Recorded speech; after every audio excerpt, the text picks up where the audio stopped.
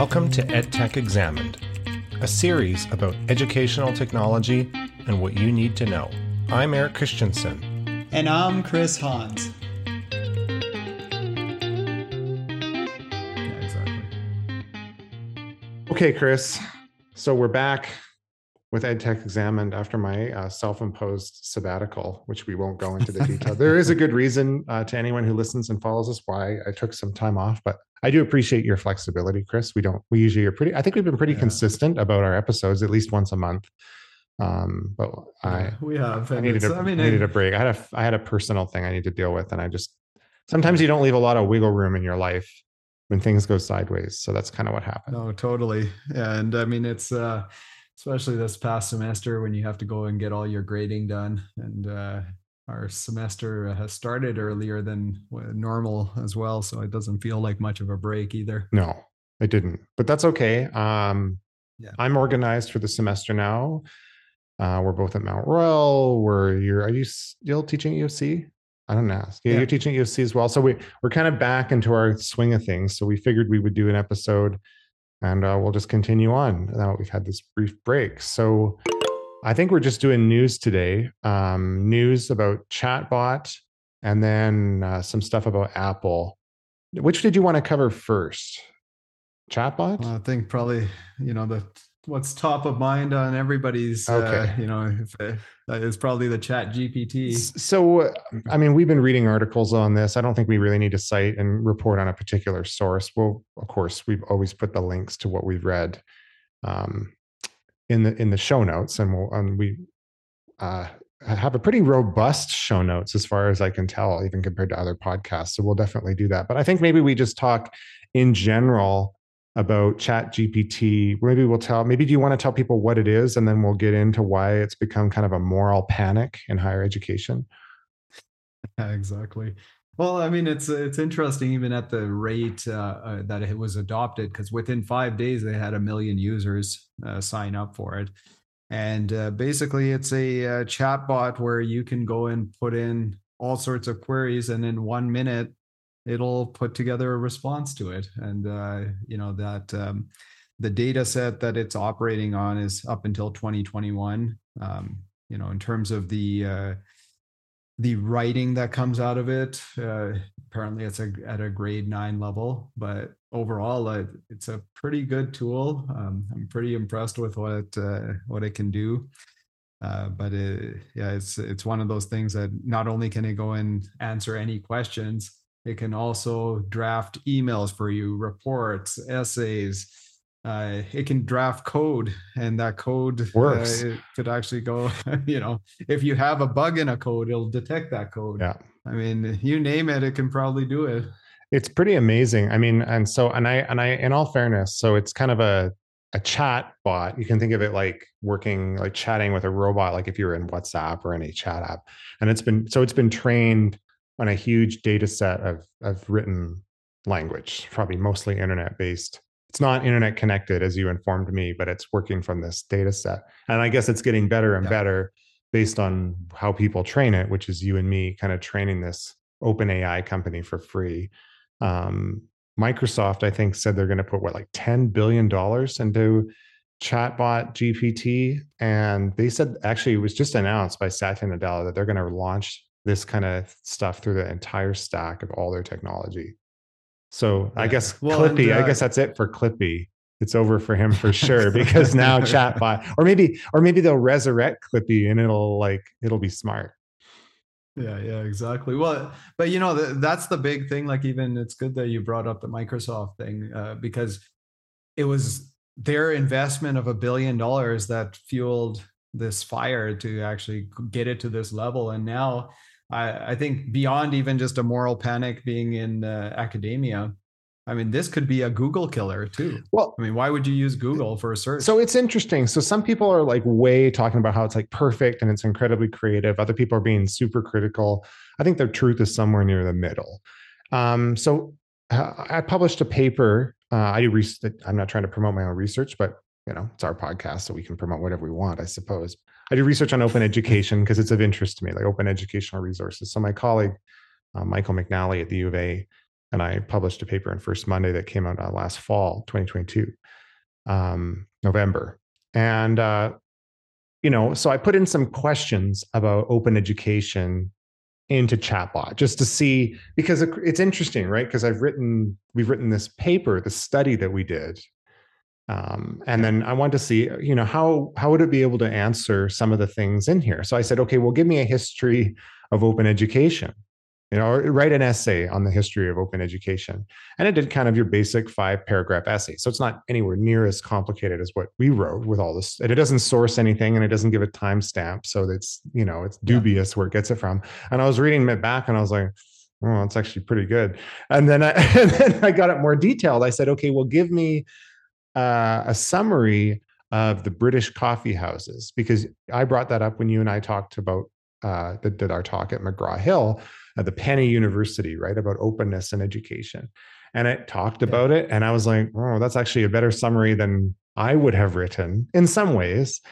And then I started to be like, and I didn't put in super taboo stuff to see if I could break it, because I don't know what it does with your data. I did ask it to write both positive, critical, and scathing essays of the Soviet Union. And it gave me very similar essays with different tones and emphasis on historical facts. And I was like, oh, like I could make it be both an apologist and a critic of Stalin. I was like, this is very interesting. It's just like, so I was like, you can get it to say all sorts of things. You can get it to frame content in different ways. Like you can ask the question in a different way or type it in and it'll give a different response, like a different tone to the essay, even if it's using a lot of the same facts. Yeah, for sure. But yeah, I mean, it's again, I think it's a matter of what it comes down to is your creativity in terms of the type of questions that you pose to it. And I've experimented with it as well. And I look at, I've taken, for instance, I took our writing test from last semester, and I just threw in the whole test and asked it to go and, put together a response to address the scenario that we created. And if I had to grade it, it did a pretty decent job. Like it was, it would probably been like a B plus. Was it perfect? Might be an A plus in a year from now. Well, we'll see when GPT-4 comes out, right? Like I'm sure it'll probably solve some of the things. But a few of the things that I noticed, like it was using passive voice versus active. So that was one thing that I noticed. I also noticed, like I tried a different thing where, like how you were saying in terms of just having it write an essay. So it sometimes even puts in like citations, but those citations are not correct. Like it's almost just like filler kind of plug in. Like if I was designing a website, putting in the Latin ipsum lorem, right, just to have placeholders there. So, I mean, but still it's pretty good to go and do, if you, let's say just getting going in terms of writing, at least it could get you started. And then, I think you could get it to create like an outline and ask certain things, maybe summarize certain things in certain ways. I think that's a perfect summary of it. The outline, the background information, at least for now. I typed in, what is the education? What is the EdTech Examine podcast? I put it in our chat. So that's the response it gave me. Chat GPT. Now you can tell me, I'll read it and you can tell me if this is an accurate summary. Says the EdTech Examine podcast, or EdTech Examined, is a podcast that explores the intersection of education and technology. The podcast features interviews with educators, administrators, and experts in the field who share their insights and experiences with using technology to enhance teaching and learning. The podcast may also discuss various trends, tools, and best practices in the field of ed tech. It's a great resource for anyone interested in learning about the latest developments and innovation in the field of edutechnology. I like how it casts this in a positive light at the very end to give us a plug as if it was a marketing thing. But I don't know where it got the content from, but that is exactly what this is. Like, I would love it if it sourced the content. Yeah, no, for sure. I mean, if it was almost like Wikipedia where you have the sources at the bottom.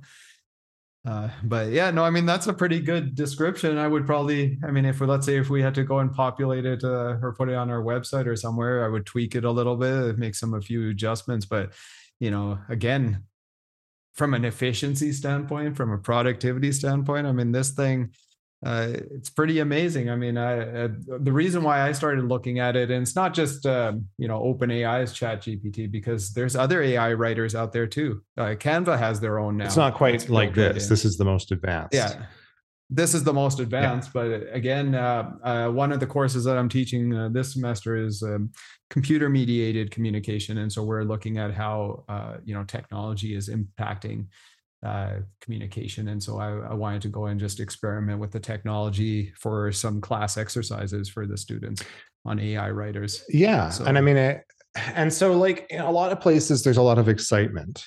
But in higher education, and there's several articles that have been written. There was one in there's one in Inside Higher Ed, though, that the link keeps breaking for me, as you mentioned. So I don't know why. What's wrong with that? There's another one from the New York Times called "Alarmed by AI Chatbots: Universities Start Revamping How They Teach." So maybe let's talk a little bit about the moral panic. That's, I think, the best way to describe it. That's happening in higher education. So there's a concern about, for sure, plagiarism, right? Like you could get it to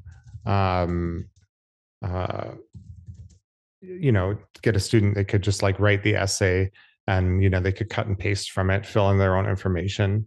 That's one aspect. So there's a cheating thing. That's part of it. I think there's also some concern that it'll make some of the skills maybe obsolete that we teach. I mean, I haven't seen that reported so much, but I think that's really the undercurrent of the fear, right? Like, and so I've heard a variety of responses. I won't name anything, but I know a few things. So some folks are saying, well, I'm just going to make everybody do everything in class, including writing essays. I can certainly see exams being done in a controlled environment.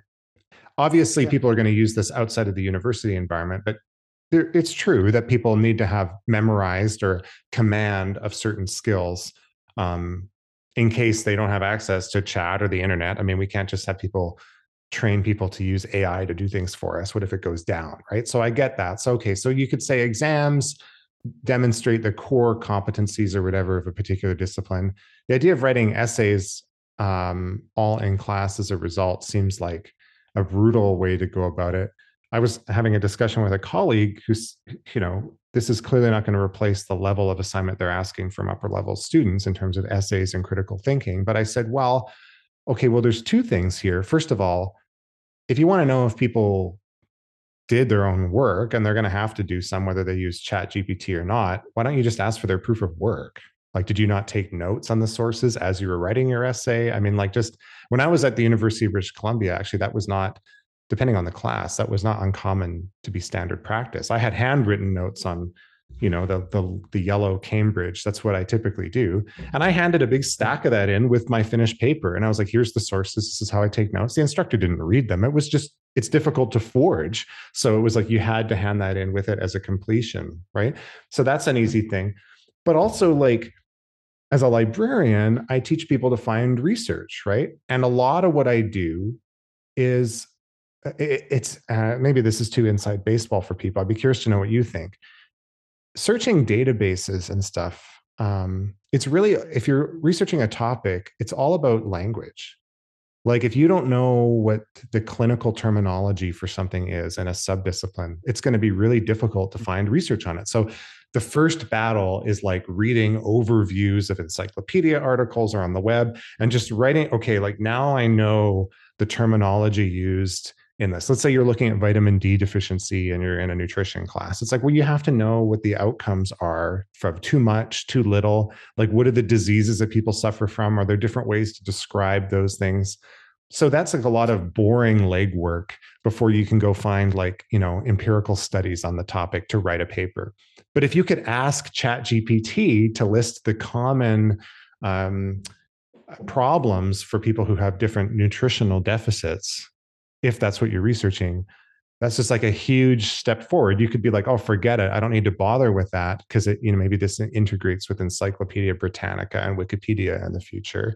It's like, okay, but you're still going to need to do some manual stuff to find additional sources. But now we've skipped this step potentially. So background research, and you could totally cite it. Like, why couldn't you cite and be like, I looked at ChatGPT. This is the date that I asked it the question. I used it to mine these background information, and then I use that to find other stuff. Like, to me, that's more interesting than being like, we must get rid of it. And some campuses are blocking it on their university Wi-Fi as if that would do anything when people left campus, right? Yeah, exactly. Well, and it's funny. So on the cheating front, so the developers of ChatGPT have also created a ChatGPT detector. So where you can go and take a passage and paste it in there, and it'll tell you, maybe it's like 90% certainty that it's been developed using ChatGPT. So it's almost like the police when they're going and doing like photo radar, right?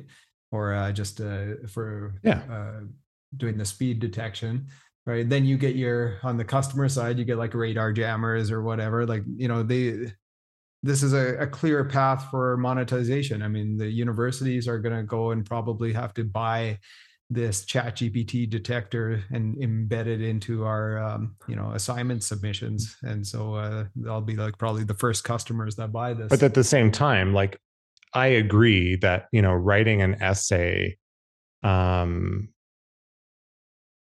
it's interesting, like, I'm using this detector now and I'm putting in this section of text that we read when I asked it to summarize, what is the education technology, EdTech exam and podcast. And so it gives you like a text field where you can put in the text. This is GPT-2 output detector. This is from OpenAI. Yeah. And so this is an online demo of the output detector model based on the Transformers implementation. And then there's like, you put in the text, and in the bottom, it has like a bar that gives you a confidence of real versus fake. So does fake mean it's not done by ChatGPT, or is real mean it's done by ChatGPT? I don't have so this it in front of me, but there's not like a very. Did you paste it? I pasted in, and it said it was 99.97% real and 0.03% fake. And I'm like, in favor of what?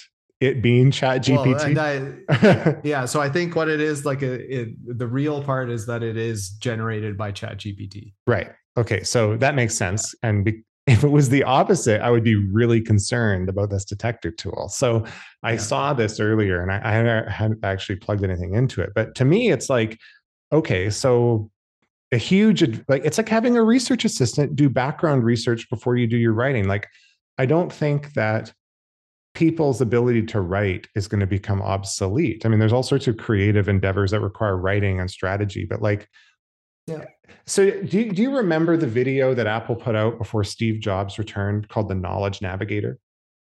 There's like an 80s video. We can put a link to it in the show notes. And it's basically this like little desktop, almost like a tablet, but it's like thick, but you could carry it around. And I had like a voice assistant, and I had like a video phone. And it was this concept video of all the things computers should be able to do on your behalf. And it was like, this is what we want. And now we finally have it. And it's become this like huge moral panic. This does exactly what that video said. Eric, like, I mean, I don't know if I look at it. I mean, we were chatting about this right before, like even just from an industry standpoint. So if we were going and developing a website in the past, what we would have done is put in some of that ipsum lorem Latin, just placeholder text. Now I could go and say that I'm designing a website for this type of business. Can you give me this content? And that content might be so good that if I presented it to a client, they might go and, just take it as is. But again, the whole objective is to make it as real as possible to the end state so that people can envision what it could look like. Right. And so that's a huge help. I mean, if I can do it in 1 minute, which literally it can, it's an amazing tool. I mean, I think if this was, even if we had to pay for this, I don't know what the subscription amount, I mean, this is like a personal assistant for you. I mean, even just outside of like academia. And I think if it's used correctly, because again, it isn't perfect. There's a lot of things. Again, I've been playing with it for the last few weeks and stuff. Uh, some of the things it does learn from our stuff. And I think you should also be careful because, like you were saying, we're basically doing all the training for OpenAI for free. And it's learning from how we're interacting with it. But I've noticed myself, like there's certain things now, how I structure sentences, it's picking up on and it's integrating it in responses. If I, put together something for, let's say, an email. But yeah, again, from an academic standpoint, I think obviously plagiarism, cheating, and so on is probably going to be a concern. I think instead of us saying that, no, you can't have it, it's like the equivalent of back in the day. If we were doing, I don't know, finance or accounting and you're like, or statistics, and you're not allowed to use a calculator or spreadsheet. Or a spreadsheet. Right? That's crazy, right? So, like that's going to be the tool of the future. Why would you not teach people how to use it? Yeah, so I think there's something to be said. Like I've already had that discussion with my students. So like in the business communication class, I've told them, so when they're going to be writing their test, they aren't going to have access to the internet. And I know that they're going to have access in the workplace and so on, but it's more so I want them to be able to do things on their own, and it's nothing onerous. I mean, they have 80 minutes to complete a test, and whether we had, and this was even prior to this coming out, I would make it that way because once you have access to the internet, then I can go. It should be basically perfect, right? At that point, the expectations should go up. Yeah, exactly. I mean, in fact, actually, that happened this past semester. I mean, personally, it wasn't an issue for my class, but one of my colleagues, it snowed that day. It was an 8:30 class. Half the class didn't show up. And so are you going to go and make them come even with all the safety issues? And so in that case, they were allowed to do it remotely, but then the expectations went up significantly from a grading standpoint. And luckily, in my case, all my students did show up because my classes were later in the day. So yeah, it's interesting to me that this is like, I mean, obviously it's going to change things, but it's also like an incredibly fascinating tool, and it'll get smarter and smarter. I guess this fear is that it'll become this like Terminator-esque scenario where like these things know everything. And it's like, I suppose, but there's also a generic aspect to this stuff. Like if you get it to, especially if you ask it, write an essay on whatever X,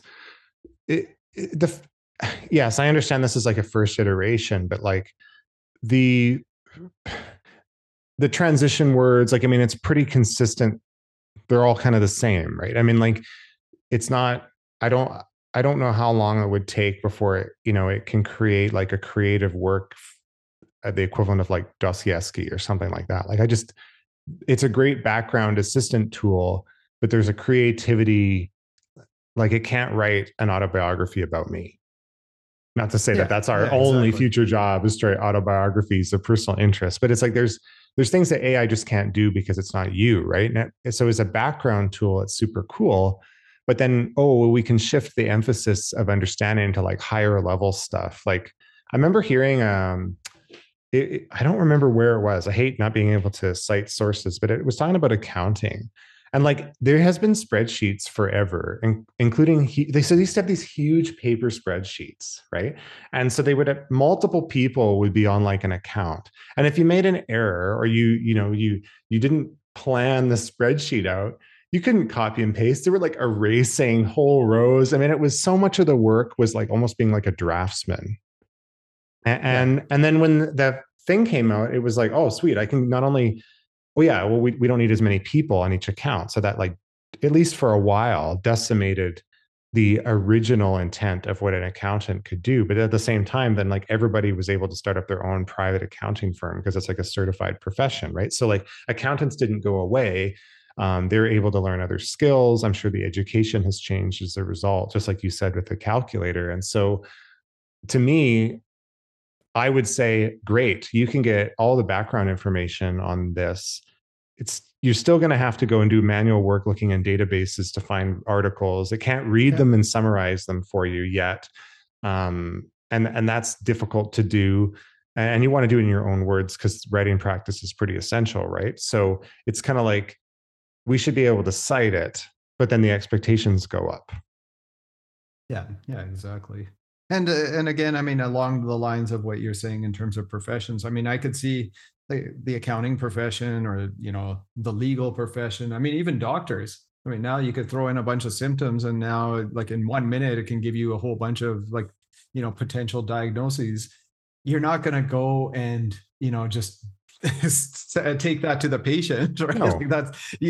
But at least it's something now instead of you going and having to do all this research. I mean, I think where it's at right now is it's almost like the equivalent of Wikipedia, where you have the information there as a starting point, and then you move from there. And I mean, there's certain things that if you get creative with the prompts that you do, let's say, you mentioned just a couple of minutes ago about like summarizing something. Like if you're having troubles trying to summarize and, tweak out the words, you could say, hey, what's a better way to go and summarize these few points? And it could give you some suggestions and just open up like, hey, this is a different approach. It might be pretty good, and try to incorporate it, or at least it gives you a path forward instead of having writer's block.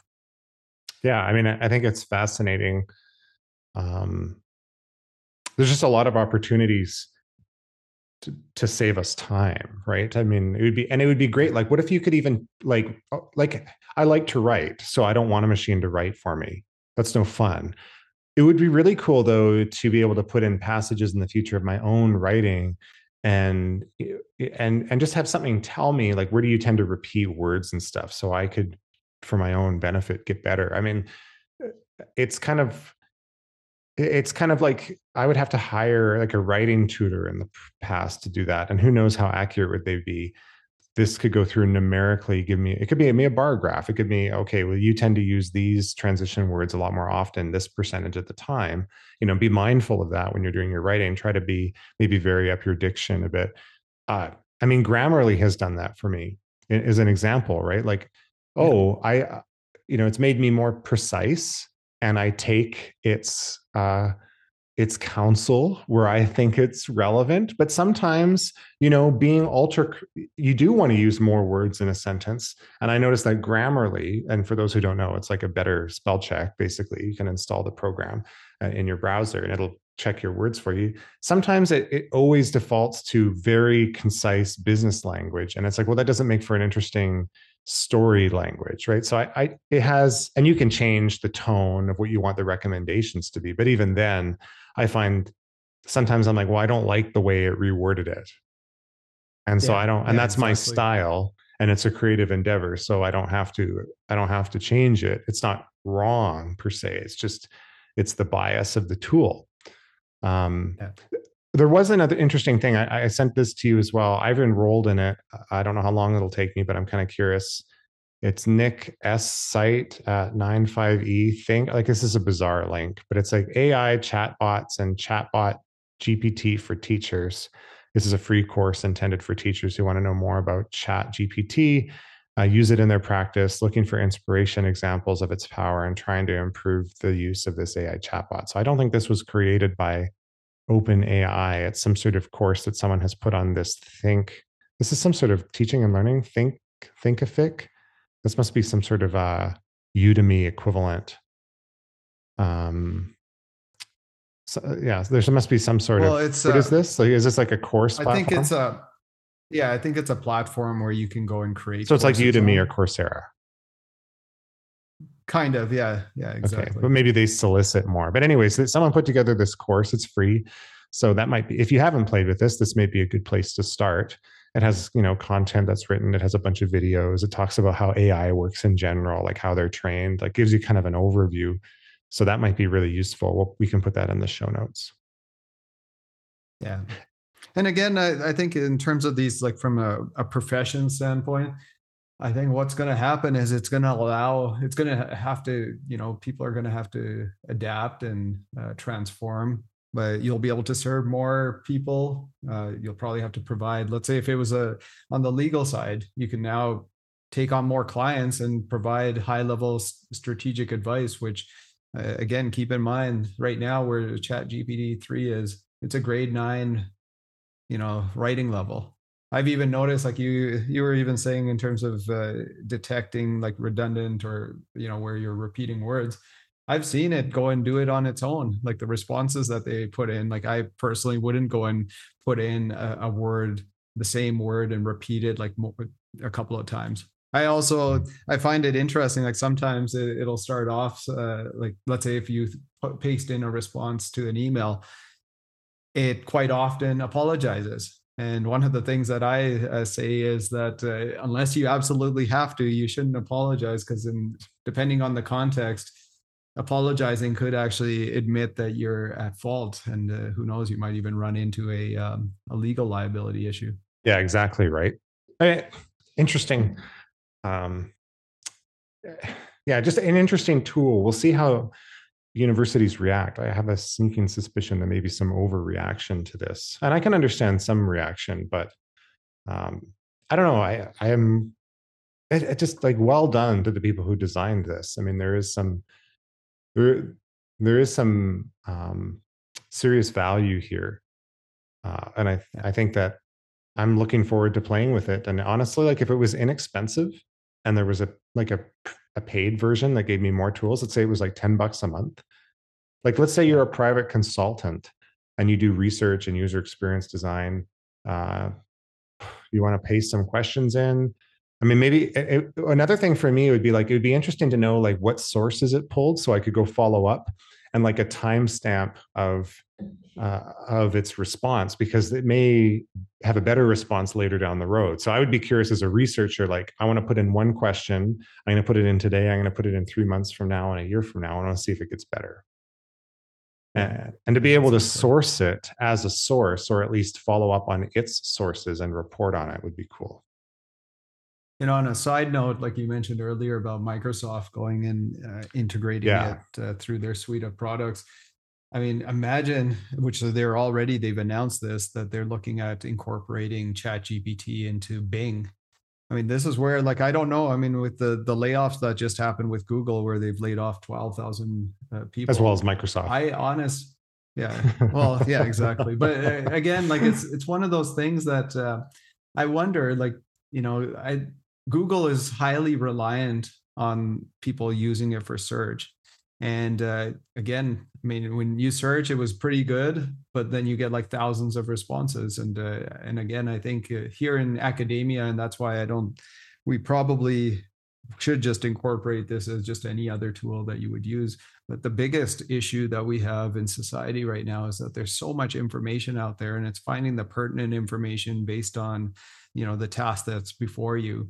And so those research skills, I don't know if they ever will be, replaced. And having those paid walls, all these databases where you have to go and subscribe and get licenses and so on. I mean, again, OpenAI, unless they're prepared to pay millions of dollars to go and access that, like you would never have access to the full data set of everything that's out there. Yeah. Yeah, I mean, I agree 100%. I think research skills, certain creative skills, just they can't be automated. I mean, again, we can use these tools to make our creativity better. It doesn't get rid of that. It kind of gets rid of the grunt work. That's how I see automation happening. And it's the same if you look at the history of the Industrial Revolution. Like if you work in a factory now, it's pretty high level. I mean, I have great respect for really skilled tradespeople. I mean, you have to go in and you're working, let's say you're a tool and die maker and you work in a factory. Well, in the old days, the factories worked like they do in China now, where there's a lot of people putting things together by hand. But in an automated factory, I mean, you're hiring tradespeople who have kind of a borderline physical trade plus engineering schools, who are like, this something is broken here in this machine. It keeps reducing the yield of our OLED displays. How do we fix that? the amount of creativity and critical thinking that those skilled trades do is just as much as any academic. I mean, like, it's unbelievable what like people who work with like machine shops and stuff are able to come up with, like fixing things. But that's, that profession and a lot of those professions have changed a lot as a result of technology, right? Like, this isn't, I have a feeling it's more of a moral panic because it's the first time we've had technologies that start to go after knowledge workers. Yeah, for sure. And so the again, laptop class is used to that. We're used to being, untouchable. And now it's not the case anymore. All the automation that came for the other folks in decades past is now applied to us folks with our highfalutin degrees and all this stuff. And I think that's the initial reaction. That's my opinion.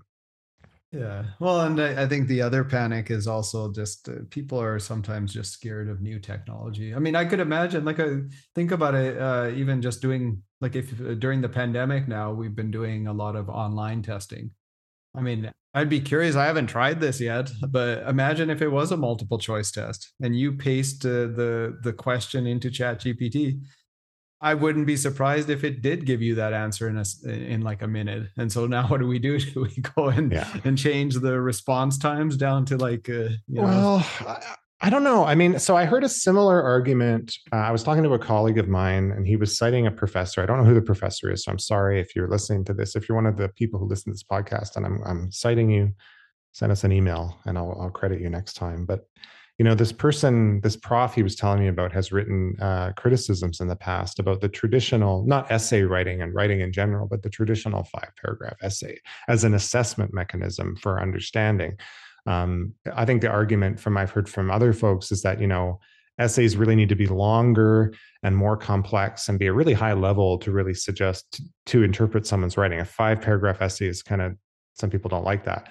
And so the response to ChatGPT is that, like, well, should we be afraid of ChatGPT, or is it really a reflection of the quality of the assessment mechanism, which I think is a fair critique. So it's harder. What is one of the reasons we do multiple choice? Well, it's easier to grade if you have a big class size, for one, right? If you did short answer questions that are done well demonstrate, I would argue, in an in-class test, way more understanding of the ability to put information together, but it's very difficult to mark. So what about a world where we could deploy written short answer stuff? We could get rid of the rote objective assessment mechanisms, but then you had like an AI tool to help facilitate the grading just because it's too difficult for an individual, even with an army of TAs, to do. I mean, what would that do, right? I mean, it would be like, oh, look for these kinds of concepts, and then you go in and look at its work, and maybe you disagree with the AI. I'm not saying you have to believe it, but I'm saying it could take some of the burden off that kind of assessment on a large scale. Or another thing, as a researcher, I don't mean to go on and on, but so we typically have quantitative research and qualitative research. Qualitative means textual research, right? So to be able to generalize the population in social sciences, we have to do large samples of quantitative, because it's impossible to interview 1,500 people, transcribe it, manually code it, and come to some conclusions. Like, it would take millions of hours of work. But what if we could use an AI to help us with qualitative data on a huge scale? I mean, wouldn't that be better than making inferences from guesses and statistical surveys and stuff? I mean, I'm just trying to think of like insights that we could gain, right? Yeah. And I guess then it becomes like, there could be some bias in the algorithm and other things that you'd have to look at. But, I just funny enough, like, I did try, just to see what it would do. I took some responses and put it in with the rubric just to see like how it would grade. And it did a pretty decent job. I mean, it was a little bit lower than what I thought, like, in terms of grade wise. I thought so you put in the rubric and it graded it according to the rubric that you gave it? Exactly. Yeah. Wow. Yeah, exactly. So it has that capability. It graded a little bit tougher than I would have, maybe just a little bit. Like, it was at a B, and I think I would have given it like a B+ or what have you. But again, I don't know how accurate and how it's like kind of putting some of that information together. But I mean, it is possible. But then on the flip side, this is what I could see. Imagine if you were a student, you could say, okay, I want an A paper. I need an A response. This is the rubric and this is the question or whatever. It could basically put that together according to that assessment, rubric. So again, at the end of the day, I mean, we shouldn't be scared of this technology. I mean, we should just find ways to work around it. But I mean, I do see some issues. Like I look at like these exams now. I'm even rethinking like some of the ones maybe for the future is especially when we're allowing students to do it remotely, just because it's convenient for them. It's why not? Let's take the best of both worlds from when we were online.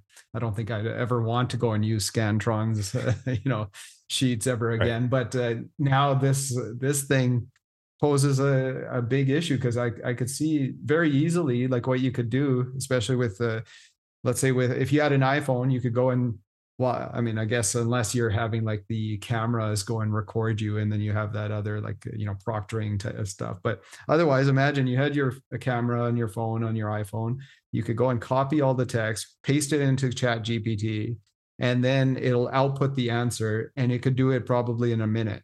That whole process would take 1 minute for one multiple choice question. Same goes for even like a written response. So like, pretty powerful stuff, right? Like, I don't know if you could do it in a remote situation anymore. Well, that's why I think project work and group work and showing sources and being like, if you want to use this tool, say you used it to give you this inspiration, and then how did you follow up and how did you critique? I mean, those are the kinds of things that really demonstrate knowledge, and they're more representative of how things work in the workforce outside of an educational institution. But historically, they've been difficult to grade on a large scale, right? So to me, it's like maybe this gives us the power to ditch some of the testing that we do for large scale projects with help with the grading and the review, because it's easier to assess the bias of a helper than it is to do everything manually, right? Yeah, totally. So maybe that's the future, but interesting. Nonetheless, our only other news item today, I mean, that was the majority of what we want to talk about. I don't think this will take that long, but Apple did have some announcements. So if we have students and faculty or instructors out there who are looking for a new device, and you're an Apple user, we did have some interesting announcements from Apple. So we're officially obsolete now, Chris. The new MacBook Pro M2. So the MacBook Pro is a 14-inch and a 16-inch model. They're pretty expensive. I don't know if are the prices the same? They've tweaked it up. I mean, I didn't look at the laptops, but I can see the Mac Mini is a little bit higher, just because they're putting in the specs are a little bit better and so on. Yeah, so the MacBook Pros, they were updated to an M2 Pro and M2 Max chips, which are up to 20% faster CPU and 30% faster graphics. Pretty incremental, to be perfectly honest. Not nearly the level of jump that you would see from going from Intel to Apple Silicon, which is kind of what I expect. And I kind of expect, particularly AMD, Intel's main competitor, to catch up to this pretty quick. In fact, there's some evidence that they already are. And so I don't think Apple's going to have a monopoly on power. But if you're in their ecosystem, it's in your best interest. The MacBook Pros are there. I'm pretty sure the pricing is the same. The Mac Mini, I think, is a little bit more, but the Mac Mini used to be just kind of like MacBook Air parts, but now you can get an M2, which is what you would, they had the M1 before processor, but now you can get the M2 Pro. And so you can kind of deck it out as a better desktop. And the Mac Mini is a fantastic device. The Apple Silicon Mac Mini, because it has incredible cooling, even the entry level from 2020, I think you still have the first gen, and isn't it like super ultra fast still?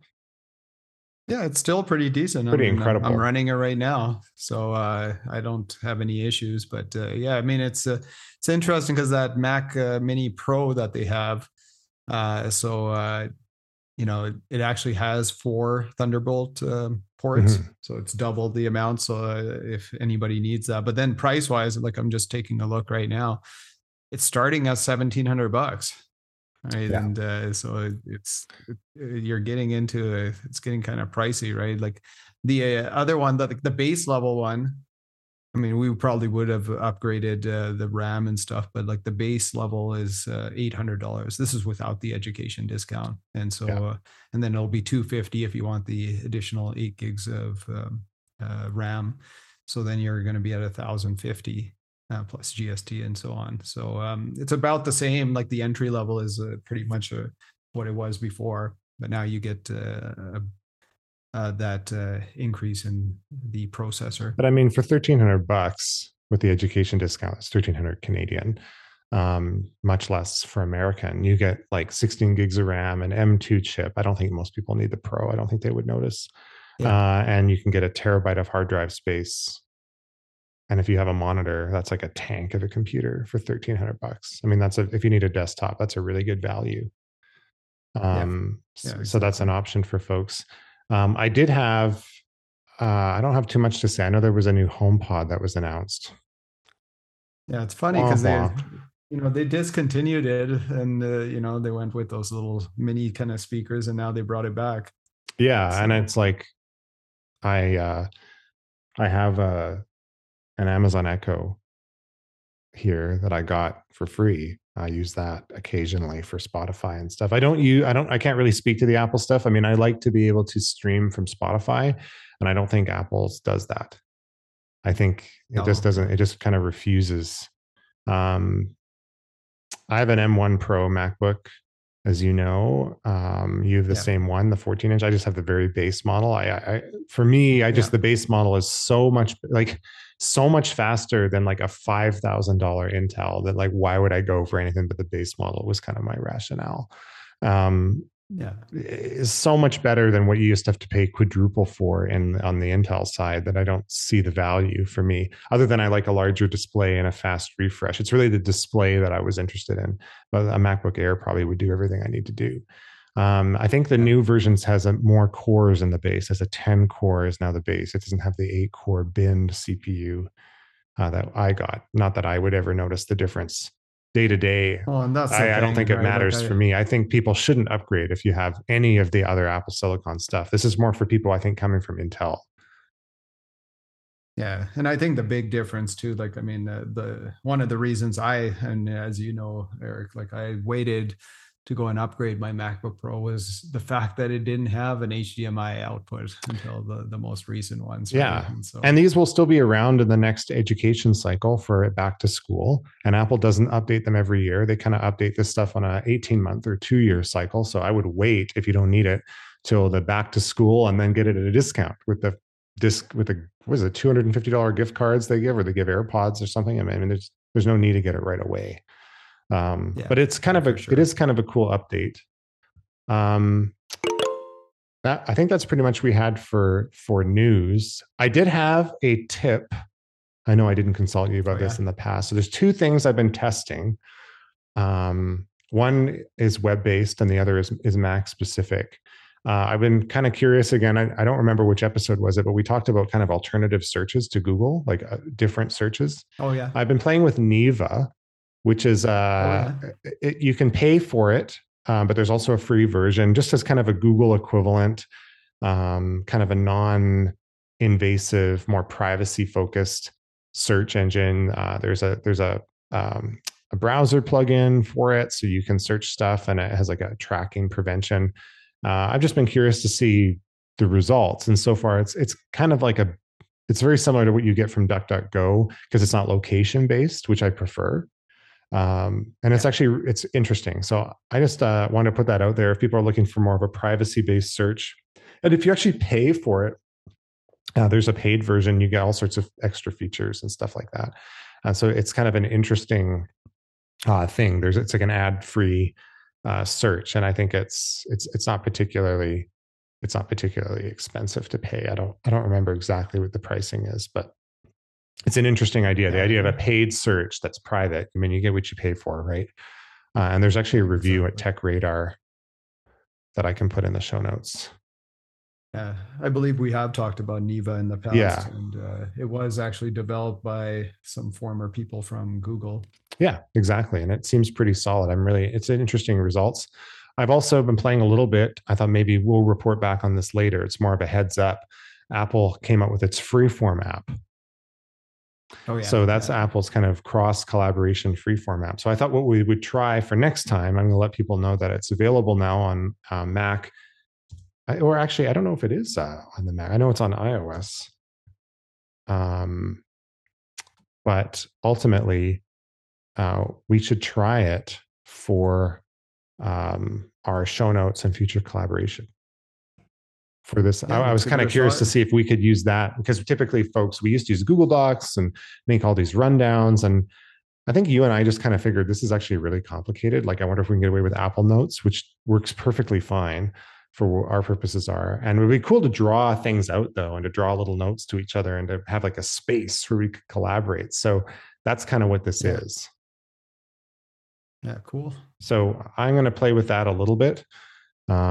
But it's definitely available now for Apple users on iOS and iPadOS. I don't know if it's available on the Mac yet. I don't think so. All right, sounds good. But that's about all I had to say. Is there anything else that you wanted to keep people updated about? I don't think so. It's nice to be back, and hopefully we'll continue with the episodes on a regular basis. But if not, we're human, and we do get busy, and sometimes you're dealing with some personal issues or what have you. So, at least we kicked off the year with the biggest thing, probably, who knows, even in the last decade. I think so. This is probably the most fascinating technology that I haven't been excited about something like this in a long time, and it'll be interesting to see how this whole AI writer kind of business folds out. Yeah, I think it's super cool. I'm really looking forward to playing with it, and maybe we'll touch base on it again when we played with it even more. Yeah. Okay. And where can people contact you? So you can find me. My website is Chris with a K, so KRISHANS.ca, and my contact information, social media handles, and so on are on there. And I'm Eric Christensen, and you can find all my social media handles, links to my blog, everything like that at my website, ericchristiansen.net. So that's EricChristiansen.net. Thanks very much, Chris. Talk to you again soon. All right. Perfect. You can learn more about EdTech Examined by going to our website, edtechexamined.com. You can contact EdTech Examined by emailing us at hey@edtechexamined.com. If you have an EdTech question you'd like us to answer on a future episode, you can email us or reach us through Twitter using the hashtag EdTechOfficeHours. You can find EdTech Examined on Twitter and Instagram with the handle @EdTechExamined, and we also have a LinkedIn page you can follow. Until next time.